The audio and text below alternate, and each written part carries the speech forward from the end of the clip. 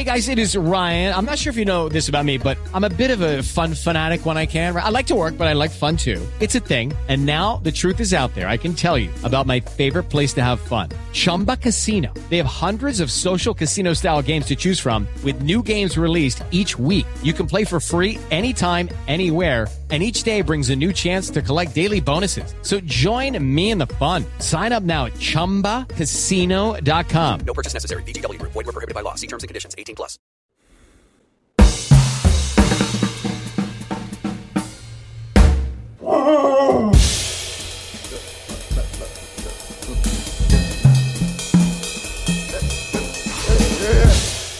Ladies and gentlemen, can I please have your attention?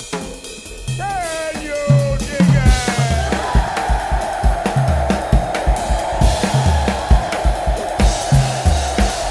Greetings, dear listeners. This is Jonah Goldberg, host of the Remnant Podcast, brought to you by the Dispatch and Dispatch Media. So I am down in Sea Island, Georgia for AEI's World Forum, which is entirely off the record, so I can't give little updates about what's been going on so far, although I will say that I was somewhat overserved last night and probably should not have started a cigar at 9-something at night. But I can say that I just listened to Volodymyr Zelensky's speech to us because the first part of it was actually on the record and being recorded. So I can say I was there and I listened to it.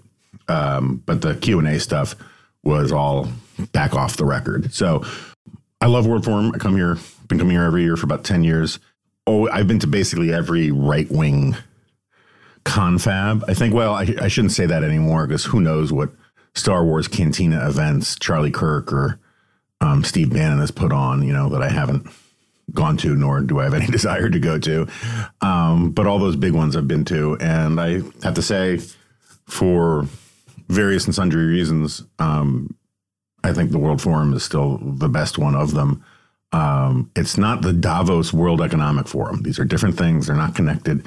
They're just unfortunately similarly named. But anyway, I very much doubt people want to hear me talk about why I like this better than like the Koch brothers conferences or the Dark Ages weekend or whatever that thing was. I can't remember what it was in LA. Anyway, there are a lot of them. I'm not saying the others are necessarily bad, but World Forum is my favorite. And it's why I also, every year I give this sort of Starlight talk, and it's always a lot of pressure because I always feel like I have to do something new and different and kind of wild. And I just am really, really, really bad, especially for speeches, preparing stuff in advance. I've spent too much of my life as a pundit doing things at the last minute, doing things the day that they're due. It's been a long time since I've written much of anything that I didn't start the day it was due or at most the day before. I haven't done a lot of long magazine pieces in a long time. And so anyway, I'm just saying this as a matter of throat clearing because it makes me nervous. And I don't normally get nervous about this kind of thing. So where to begin? I've now tried for so I'll back up. I was in Denver for a Dispatch meetup event. It was great. The hosts were great. The people were great. The turnout was great. We had people come from really far and wide. I mean, I was kind of blown away. One guy flew in from Salt Lake City. Another guy, I think, drove from Milwaukee. And he wasn't named Steve Hayes, or wasn't named Hayes.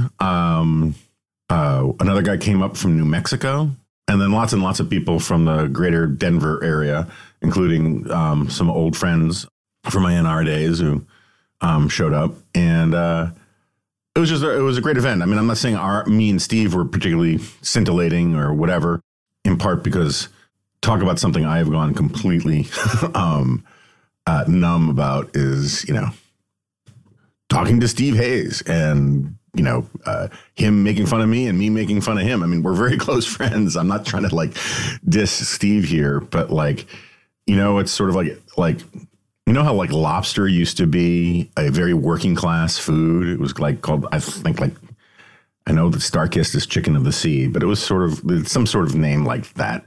because rich people hadn't decided that it was a delicacy for a while, and it was sort of a staple of working class families in New England or in Maine. And I'm not saying that hearing me and Steve talk is some sort of delicacy, some sort of lobster-like deliciousness of the auditory variety or anything like that. My only point is this, sort of as an analogy, is like if you ate lobster every day, you don't see, you sometimes forget what the big deal is. And so like podcasting and talking with Steve constantly all the time, like I'm glad other people enjoyed it. I was really heartened, so was Steve, about how many people were interested in how the Dispatch was doing, what our plans are, all that kind of thing. But, it is what it is. So where to begin? Oh, so like I've now tried. That's right. I didn't write the Wednesday G file. It physically pains me when I miss those kinds of requirements, particularly given that the Wednesday G file goes to actual paid members of the Dispatch community. And I feel like I have a special fiduciary obligation to hit those. But between doing the event and flying back and all sorts of logistical problems, I ended up flying back to the wrong airport and had to get my car and traffic and yada, yada, yada. I just couldn't get it done. But also one of the reasons I couldn't get it done is like, I just find it too difficult to write about this Fox stuff. Part of it is that so many people have already chewed on the same leather. I mean, Nick Cottagio's stuff has been great. And, people who are interested in this can hear all the juicy quotes and stuff. So it's not like I have some sort of like special access to the Dominion files that I find quotes that nobody else can find. And also everything is just so unbelievably obvious and transparent now on a very large level. And you wouldn't think this, but I actually have a really hard time writing I told you so stuff. I want to be very clear. I told you so. One of the reasons I got subpoenaed by Dominion is because I wrote a piece telling people, I don't know, a year and a half, 2 years ago now, something like that, telling people that the people you see on Fox are lying to you. And I didn't mean that they were, simply transmitting things that weren't true. I meant that they were, not everybody, not by any stretch of the imagination, but, a lot of the most MAGA-y kind of people were doing performance art. They were pandering. They were spoon-feeding the audience what they thought the audience wanted to hear. It drove traffic to their websites and got them, booked more on Fox, to be sure. And I'm not saying that some of them didn't end up believing their own BS. But anyway, I wrote a piece. I will put it in the show notes, basically making this argument. And I said, screw it. I'm going to tell you this about Fox. And I think that's what I'm almost positive. That's what got me subpoenaed by Dominion. And I don't blame them, right? I blame myself. Like when you say, I know for a fact that these guys are lying to you. Someone who is suing the same organization for $1.6 billion is going to want to talk to you about that.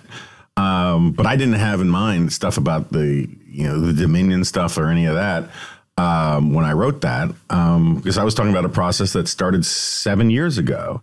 In fact, I think I looked in one of these attempts to write about this stuff. I think it's on March 12th, something like that.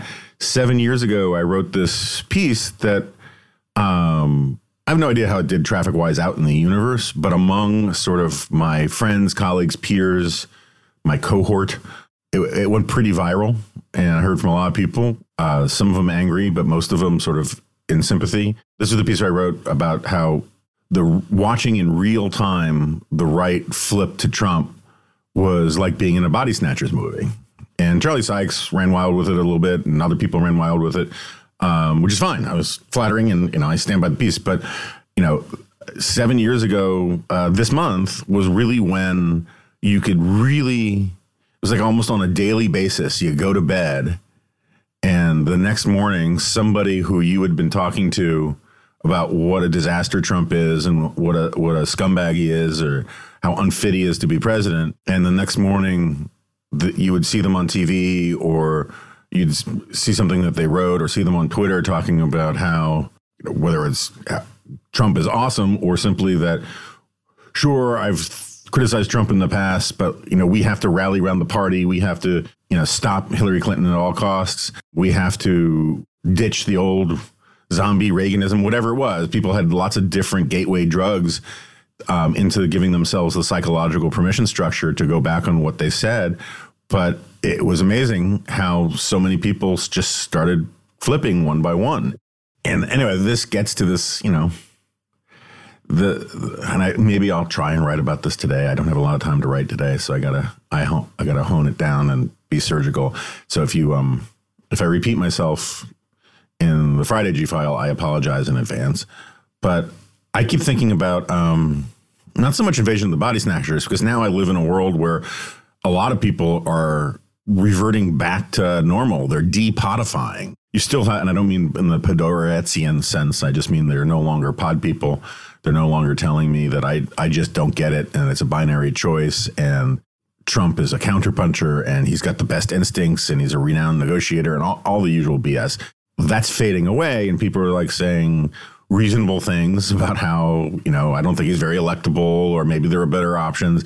It's still hard for a lot of people to admit that he was always unfit to be president and that virtually all of his major legislative successes are attributable to the people around him that kept him from going crazier. It's one of the reasons why all these attacks on Mitch McConnell, particularly the recent stuff, people gloating and celebrating and making fun of the fact that an old guy fell and got a concussion. Jenna Ellis, how you can put yourself out there as like a crusading Christian evangelical leader and just giddily celebrate that kind of thing it's grotesque to me. And it's, and it makes it very difficult for me to want to be part of a future Republican Party, some sort of big tent thing when so many people have revealed themselves to just be bad people. I think Jenna Ellis is a bad person. If you don't know what I'm talking about, she posted, so Mitch McConnell fell and hit his head and has a concussion. And for concussions are always serious, but for a really old dude, they're really serious. And she did this stupid tweet of a turtle falling down a flight of stairs, like a real turtle, or at least looked like a real turtle, bouncing down the stairs as it went, saying something like live footage of Mitch McConnell falling in some hotel or whatever. And it's just so cheap and sad and pathetic. And there's so many of these people out there. It's amazing how the asshole left and the asshole right, that's the real horseshoe theory these days. So, I've been trying to read through these Dominion things because I keep trying to write about this and I struggle to do it because I sound like I'm gloating or I sound repetitive of stuff people have heard me say for 7 frickin' years. Or I get too deep in the weeds and I end up going like crazy long about all sorts of specific tangents and stuff. But when you read the filings, when you read the texts and all this stuff, and when you read how, Tucker was entirely clear-eyed about who and what Trump is, right? When I don't think Hannity was. I think Hannity kept going back and forth in his own mind about what he thought about Trump. I also just think going back and forth in Hannity's mind it's not a long walk. But I keep thinking of that scene in A Scent of a Woman where Al Pacino, this was, Al Pacino after he, mid-career, Al Pacino went back to overacting school and got a degree because he was such a subtle actor in the first part of his career. I mean, you look at how he undersold Michael Corleone, right? He just decided he was going to be a scenery eater for the second half of his career. So in Scent of the Woman, there has this big, climactic speech at the end where he does this whole sort of, I have been to the crossroads in my life and I always knew the right thing to do, but I didn't because it was too damn hard. And I keep thinking about that scene, for all my criticisms of Scent of the Woman. It's a movie I like, but I got problems with it. But I keep thinking about that line because when you look at this thing and then you just think about back on the last 7 years and the incredible damage to conservatism in the country that Trump has wrought, it was obvious all along that this was going to go in a bad way, that this was heading in a bad direction, that this was not good for the country, and people had options all the way through to go a different way. And everyone, going back to the primaries in 2016, everyone thought that it was somebody else's job to do the right thing until it was too late. And then, when they tried to do the right thing, it had no effect. That was the collective action problem in the primaries, where everyone was sort of like, where, Jeb is attacking Rubio because he doesn't want to attack Trump, and Cruz is using Trump as a blocking tackle forever. And then it's too late for him to finally attack him. All the way through the general election, through the presidency, there were time after time after time moments where the obvious right decision morally, right, or, sort of characterologically, with to maintain your integrity and speak truth to reality. I hate the phrase speak truth to power. All along, there were opportunities to do it. And just time and time again, people took the other path because it was too damn hard. The first impeachment, great opportunity to rid yourself of this troublesome Cheeto Jesus. The second impeachment, really easy, obviously clear point to say enough with this guy. Take the hit, sort of, like a corporation, write off the hit with the base that's going to be mad at you for voting for impeachment. But then you can just move on. Time and time again, there, in Trump's exile, when he says we should, revise the Constitution to reinstall him president, when he sits down has dinner with a neo-Nazi, right? Time and time again, there are these opportunities for everyone to say, okay, this is going to be hard, but if we all join hands and jump together, we can finally put this sorry chapter behind us. And they just don't do it. They don't do it because it's hard, because they think, I remember Mitch McConnell, who, again, I'm a defender of Mitch McConnell, but his thinking in the second impeachment was the Democrats are going to take care of this guy for us. We don't need to do this. And then ultimately, he rhetorically indicts and convicts Trump and then votes to absolve him. And just a terrible mistake. I'm fully cognizant of the reality that it might have cost McConnell any chance of becoming Senate Majority Leader again. But look what happened anyway. By not destroying Trump, by not sort of voting him off the island, he didn't get to become Majority Leader regardless, right? I mean, because Trump screwed up again and got Herschel Walker the nomination, got all of these island of misfit toys buffoons, Carrie Lake and Blake Masters and all the rest, got them nominated instead of safe, easy candidates who could have been nominated to the Senate and had given Mitch McConnell a 3-4 seat majority. So, yeah, look, I mean, I understand doing a straight line projection from impeachment. Mitch McConnell thought he was doing the smart thing, but it turned out that time and time again, doing the smart thing played out as dumber than doing the right thing.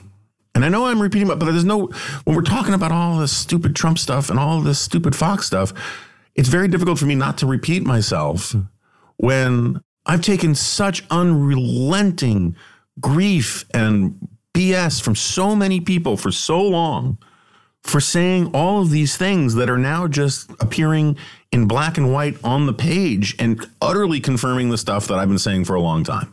And again, I'm not just saying it about Fox. I've been saying this stuff about audience capture with cable news channels forever. I've been saying this stuff about the problem with narrowcasting over broadcasting, of the sort of following politics as a form of entertainment. I mean, read the friggin' book I wrote. It's full of this stuff.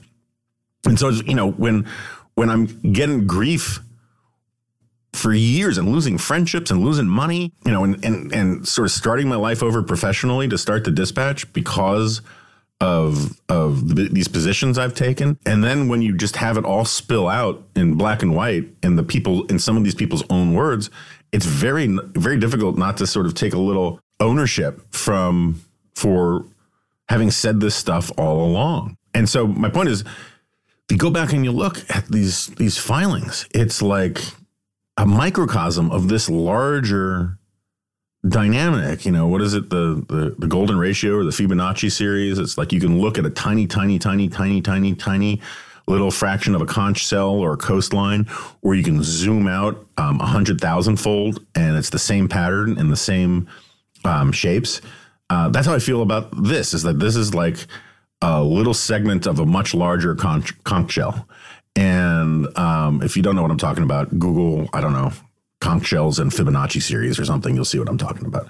And so you have these, you have these emails and these texts going around saying, okay, Laura, Sean, and Tucker, they should give a joint statement saying that Biden won the election and put this thing to bed because this is getting out of hand. And then it doesn't happen because it's just too damn hard, right? You have Tucker talking about how Trump is a destroyer, Trump, how he hates Trump, how we need to get rid of Trump, blah, blah, blah, blah, blah.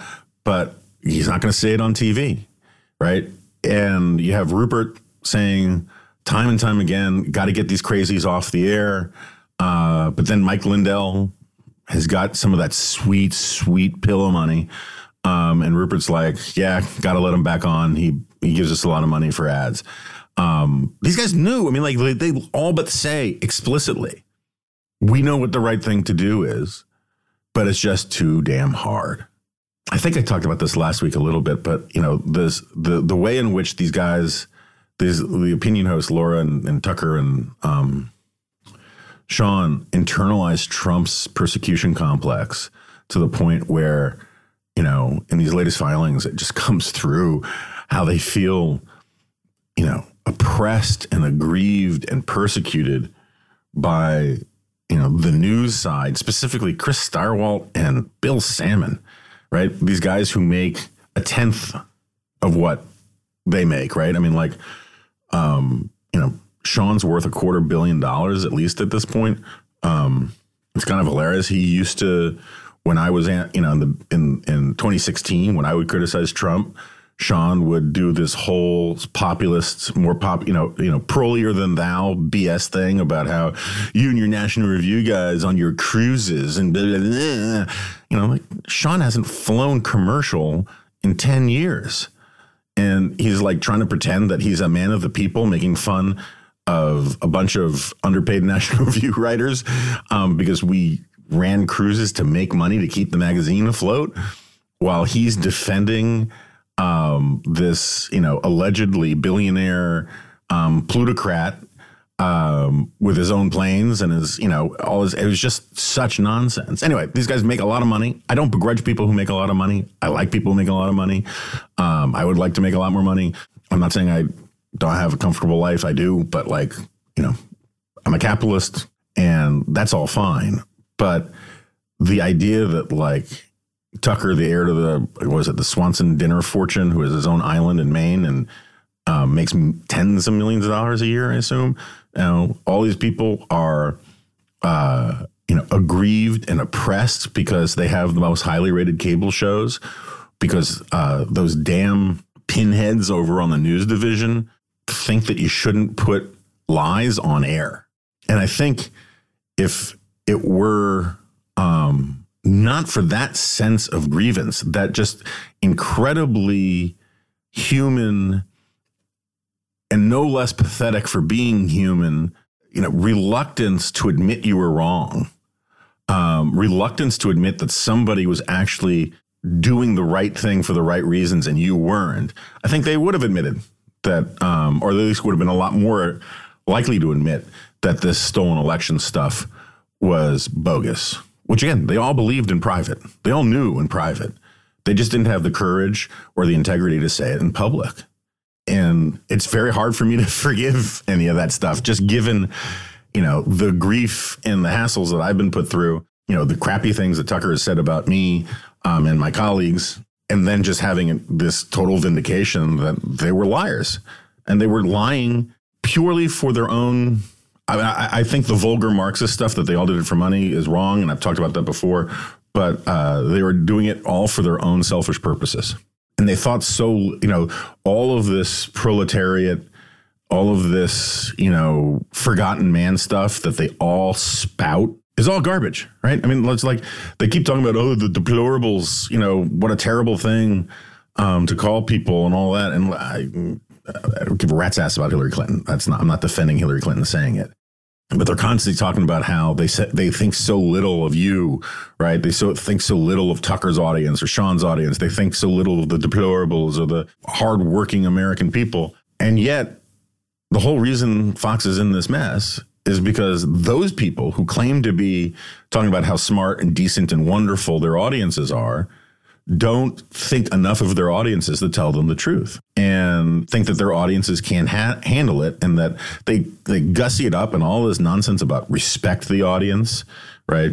Respect our brand and all that. What that really means is that their audience is a bunch of snowflakes in their eyes, right? They think their audience needs trigger warnings. They think their audience needs safe spaces.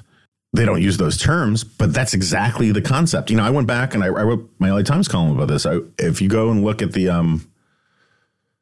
go search on the Fox News website for the term, safe space or trigger warning, or any of those kinds of phrases, and there are thousands of articles, and there are plenty of these things. Remember the unpleasant looking feminist woman who drops to her knees and screams no because Trump won in 2016. It's a very common GIF on Twitter. Lots of people on the right loved it. It was a perfect drink liberal tears moment kind of thing. That's how these guys view Trump voters, as the same sort of, can't handle reality, need to be coddled, fragile safe spacers. And they just use different language about it. And but it's the same concept. And this gets me back to this both sidesism thing. Is like, I think a lot of our culture's problems are our culture's problems. They aren't left-wing problems and they aren't right-wing problems. They are our culture's problems that have different manifestations on the left and the right.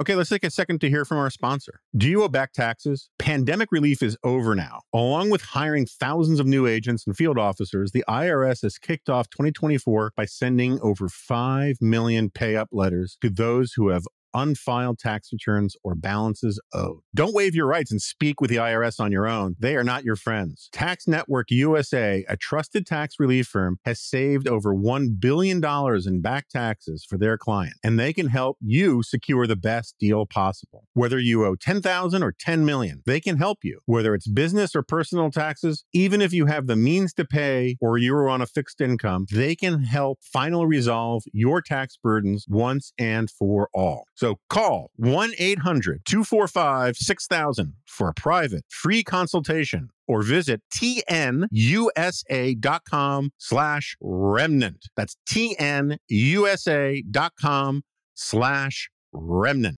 Okay, so let's take a second to hear from our sponsor, Aura Frames. Longtime listeners know I'm a big fan of Aura Frames. I've gotten them as gifts. I've given them as gifts. I sent my daughter back to college with one so she could look at many, many, many pictures of her cat and I guess her parents as well. So if you're looking for the perfect gift to celebrate the moms in your life, Aura Frames are a beautiful Wi-Fi connected digital picture frames that allow you to share and display unlimited photos. It's super easy to upload and share photos via the Aura app. And if you're giving an Aura as a gift, you can personalize the frame with preloaded photos and memories. I can attest, it is very easy to use, very intuitive. You don't have to read a lot of documentation. It's just like you load the app and it says what pictures do you want in your frame, and you put them in your frame, and you can change them, and you can set the settings to whatever you want for how long the pictures stay there. It's pretty idiot proof. From grandmothers to new mothers, aunts, and even the friends in your life, every mom loves an Aura frame. Named the best digital photo frame by Wirecutter and selected as one of Oprah's favorite things, Aura frames are guaranteed to bring joy to moms of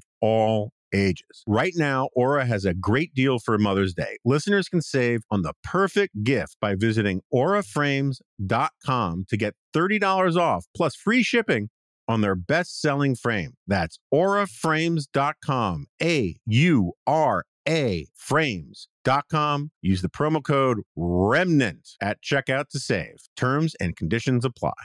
With Lucky Land Slots, you can get lucky just about anywhere. Dearly beloved, we are gathered here today to... Has anyone seen the bride and groom? Sorry, we're here. We were getting lucky in the limo and we lost track of time. No, Lucky Land Casino, with cash prizes that add up quicker than a guest registry. in that case, I pronounce you lucky.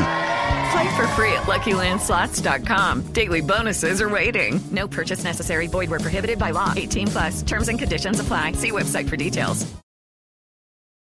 I've been meaning to dive deeper and deeper into a bunch of this ESG and chip stuff. I know Scott Lincecum has written a bunch of things, and I have them saved to pour through. But I think there's this one way to just simply think about it is, I am more supportive. I'll back up. This argument about economic, social, and governmental, right? That's what ESG stands for. It's a very old argument. Again, there are very few new arguments. We just come up with new buzz phrases and think the buzz phrases represent new ideas, when in reality they are just new labels on the same old crap with a few tweaks to the ingredients, right? Now with fructose corn syrup instead of cane sugar, but it's still Coke, still Pepsi.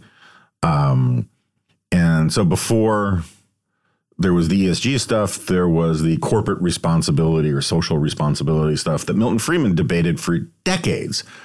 And before that, there was all sorts of versions of this kind of thing in the New Deal. That's why the New Deal was so into creating cartels and even before the New Deal, remember the New Deal was based on the Wilson administration's war socialism and the War Industries Board, where you had these $1-a-year men, these captains of industry who sat at the table and out of a sense of corporate responsibility and patriotism, melded corporate policy with government policy. This is the original insight I had that made me want to write liberal fascism in the first place. I originally wanted it to be an economics book. So anyway, these ideas go way, way back. And yeah, they change in terms of their cultural context with every generation, but the underlying questions are largely the same. Part of the point that I never appreciated as much in Milton Friedman's arguments was that, all right, so I've talked about it a million times here, the old Will Rogers thing about how democracy is the least worst form of government. This is the sort of Jonah Goldberg, Kevin Williamson, Charlie Cook view of liberal democracy in the sense that it's not that it's so great. I mean, I should take it back, of democracy, because the liberal part is great. And I mean in the classically liberal part, limited government, free markets, pro-innovation, fundamental protection of fundamental rights, all that kind of stuff. That part's great and good, right? But the democracy part, if we just actually mean sort of lever pulling, ballot casting, election stuff, right? Not the sort of grand poetry of what we call, democracy, but really just sort of the democratic process, a means of hiring people to work in the government. The best thing that democracy has going for it is it's a hedge against really bad outcomes. It is not that it guarantees really good outcomes. It is a way to prevent authoritarianism, totalitarianism, various forms of tyranny. It is a way to hold, and it's obviously if you look at places like Chicago or most big cities these days, it's not necessarily great at it, but it is a means of holding parties and officials accountable. And that's good, right? But holding people accountable for their screw-ups doesn't guarantee great policies. It just is a good way to protect against the continuation of terrible policies. It's sort of like this point I've been making for years about education. The reason why Jews and Asians and other immigrant groups that are really into education, the reason they're really into education is not because they want their kids to get super rich. It's because they want to guarantee that their kids don't get super poor, right? The Jewish mother who wants their kid to become a doctor doesn't expect that their doctor is going to parlay their comfortable living into some investments that make them a billionaire. They just know that, being a doctor is a good way to pretty sure you'll never be poor. You can always use that skill. There's always a demand for a doctor. It's sort of like my father-in-law's line about, yeah, but can you eat it, right? I mean, there's just certain things that are hedges against the worst case outcomes. And that's sort of how I view democracy. the narrow, technical, pure democracy kind of point. I'm not talking about, liberal democratic capitalism and the grand sweep of things. The reason I bring that up is like Friedman took this position that the only thing CEOs should be concerned with is improving shareholder value. That's their job. And everything else is not in their lane, right? And that is taken by the left and others, including a bunch of people, I'll be less pejorative, on the right these days. That is taken to be like a license for cruelty and greed. That's not how Milton Friedman meant it, right? I mean, like returning value, profits, whatever, to shareholders requires some at least modest good corporate citizenship, right? I mean, if you're regularly killing your employees or poisoning your customers, that's not a great business model, right? There's certain sort of like constraints imposed by the market itself that make some of the cartoonish hypotheticals about where this could lead kind of ridiculous. Then you add in the fact that part of being a good corporate leader is making sure that you don't violate the law, right? So progressives seem to think that like whenever it's this debate, they kind of forget that there are a gazillion and 10 regulations governing what a corporation can do. And if a corporation violates those regulations, it is going to hurt returns of profits to shareholders. And so like the constraints, the harnesses that are on corporations are such that it's okay to say CEOs should focus entirely on returning value to shareholders, right? Profits to shareholders. And because rightly understood, that means making good products, right? That means having a workforce without a huge amount of turnover because that's expensive. That means not poisoning the environment because that can land CEOs in jail and it can levy fines and invite boycotts, right? So there are constraints from outside that a CEO has to abide when he's doing this thing that people, decry as so greedy. But like the part that I didn't fully appreciate is that, again, it's having an objective standard of merit is what keeps CEOs honest, right? It's what keeps them focused. It's sort of like this, this move to start abolishing the SAT. By getting rid of the SAT, all you're doing is saying that administrators are now even more free to use their own subjective judgment about what kinds of students to admit, right? And so all of this stuff, Buy America, ESG, DEI, these are just fancy ways of saying we want more subjective and therefore essentially unreviewable criteria for decision-making by corporate leaders, by government people, by investors, right? That's this part of this insane idea of allowing the people who handle public pensions to consider ESG in their investments. You can be as fancy with all the labels. You can use social justice all you want. All it is a way of saying there are no objective standards to second guess our decisions because we just want the power to do what we want and help the people that we want to help and scratch the backs of the people we want to scratch and blah, blah, blah, blah, blah. And you go down the list. If you have an SAT, that constrains how far you can go. It shortens your leash. It narrows your options for who you can admit to a school. If you have the standard that says returning value to shareholders, that profit and earnings are the things that you're going to be judged on, it's a way of constraining CEOs from just simply saying, my nephew runs a soup kitchen. Let's give him $500,000 or whatever. Or, my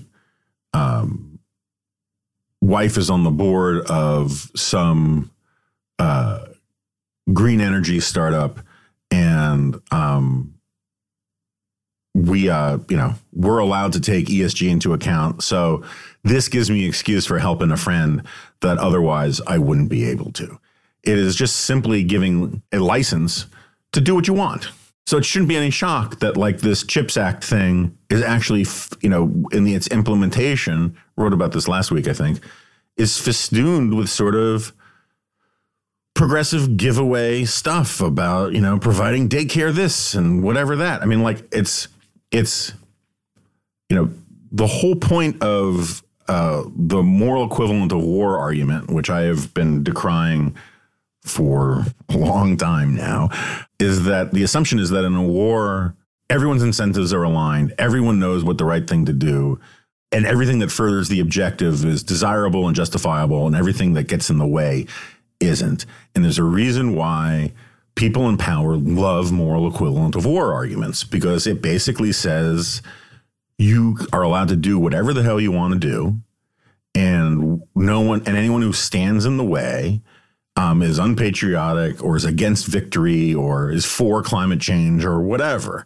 The CHIPS Act was sold essentially, as so much industrial policy is, with moral equivalent of war arguments. It's like, we're in this strategic competition with China and they're going to take Taiwan and take all these chip manufacturing plants. And so we have to be ready to fight these fights in the 21st century, and we have to be strategically competitive, and they're going to be peeing in our cornflakes. And so this is why we need to build this thing here, even though, yes, it's industrial policy, but it's justifiable not on economic terms, but on national security grounds and yada, yada, yada.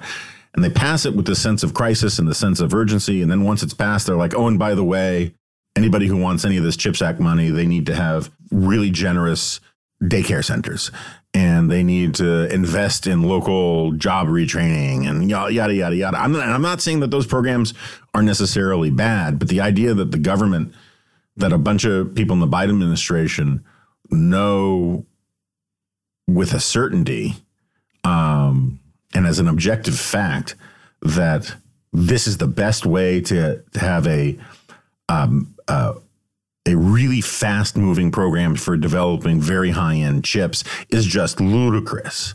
It's pure crisis is a terrible thing to waste kind of thinking. And everywhere you look, all these fancy new terms and labels and justifications just boil down to trying to get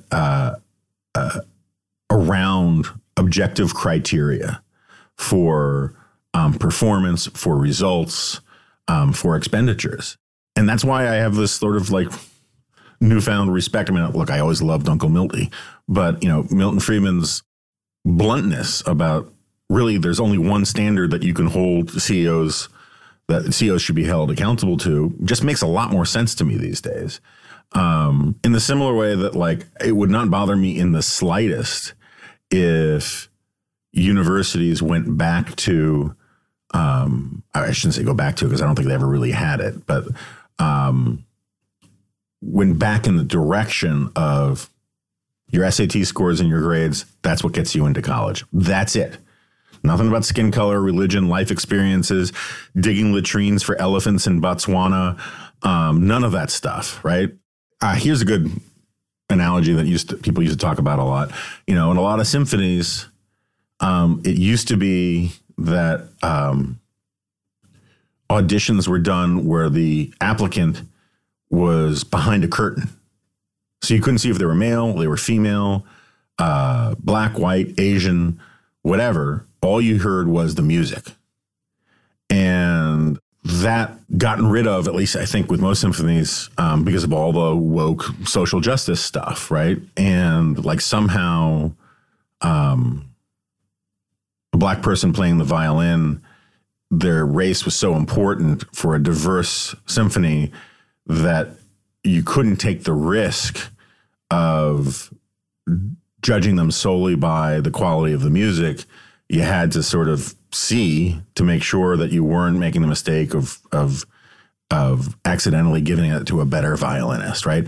And I'm not trying to traffic in some stereotype about this or about blacks in classical music or any of that kind of stuff, but it just is a matter of, as a fact of logic, if you think the music is the only thing that matters, then you shouldn't have any problem with the curtain approach. It's the people who got rid of the curtain who worked from the premise that somehow it was institutional racism to be colorblind in selecting people for your orchestra, your symphony, or whatever. All of these fancy new concepts are really just a way of saying objective criteria need to go, objective notions of merit are inherently flawed, and so long as our kinds of people are making the decisions, we should let people have arbitrary power to make decisions. Now, the folly of this will eventually be learned when these institutions are not run by the kinds of progressives who put these policies into place in the first place. I mean, no one, there's a big Charlie Cook point, but like nobody had any problem that the governor had so much control over higher education in Florida when it was used by Democrats, right? It's only when, or by sort of establishment Republicans who didn't want to rock the boat, but when Republicans, when DeSantis starts using the power of the state to impose his vision, the same way the left tries to impose their vision, then all of a sudden it's fascism, right? Well, if it's fascism to impose your values, to use state power to impose your values from the right, it is not obvious to me why trying to impose your values from the left isn't, dare I say, liberal fascism. And now we've sort of come full circle. All right, I got to go. There's an event that I got to go listen to. I got to wrap this up.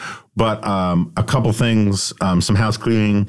I think there is still time for you to grab an application if you're a college student to the AEI Summer Honors Program. Again, I can't recommend it enough. If you're the kind of nerdy, wonky kid who listens to this podcast on a regular basis, or if your kid is the kind of kid who you think would benefit from being that kind of kid, going to the Summer Honors Program is a great thing to do. I think you got like 5 days to apply. Second, we are about to switch our platforms for the podcast. We're hoping that it will fix all of the glitchy little problems that we had with Stitcher. We're moving to Spotify, but please let us know if you have problems. There may be a little bit of a hiccup. You may have to like refresh your subscription. We don't know, right? Because the world of the podcast technology is weirder than you might think. But we think it's the right call. We think it's going to be great. We think it's going to be good for us in all sorts of ways. And in fact, one of the ways it's going to be good for us is we can now, under Stitcher, we weren't allowed to do direct sales between us and the Dispatch for advertising. They had to handle all of our advertising. And now we can do some direct sales. So like if you want to advertise on the Dispatch, you can reach out to us. If you think it's a specific, our audience, which has, I'll just be blunt, I know for a fact that there are a bunch of congressmen, ton of congressional staff, at least maybe a half dozen senators who listen to this podcast. I know a lot of judges and top 100 lawyers listen to advisory opinions. Lots of people in the sort of policymaking and elite community, for some reason, listen to our podcasts, or at least listen to this podcast. I'm a little baffled by it sometimes. So if you want to reach that audience, this is a great place to advertise. Also, if you just happen to be associated with some of the products that I love anyway, the ability to me to be a sincere pitchman for, say, Sober Mesa cigars or Jameson's Irish whiskey, particularly Black Barrel, that's the kind of stuff that I tout on here all the time anyway. So if you're interested in advertising, you can drop us a line. Just drop an email to sales@thedispatch.com. That's sales@thedispatch.com. I was going to make a soupy sales joke, but I think you spelt it differently. With that, I'm super grateful to everybody. I really do apologize if I'm either repeating stuff that ended up in the G file, assuming I can get the G file done, or repeating stuff from last week, but that's just because of the haze I'm in. And I'll talk to you next time.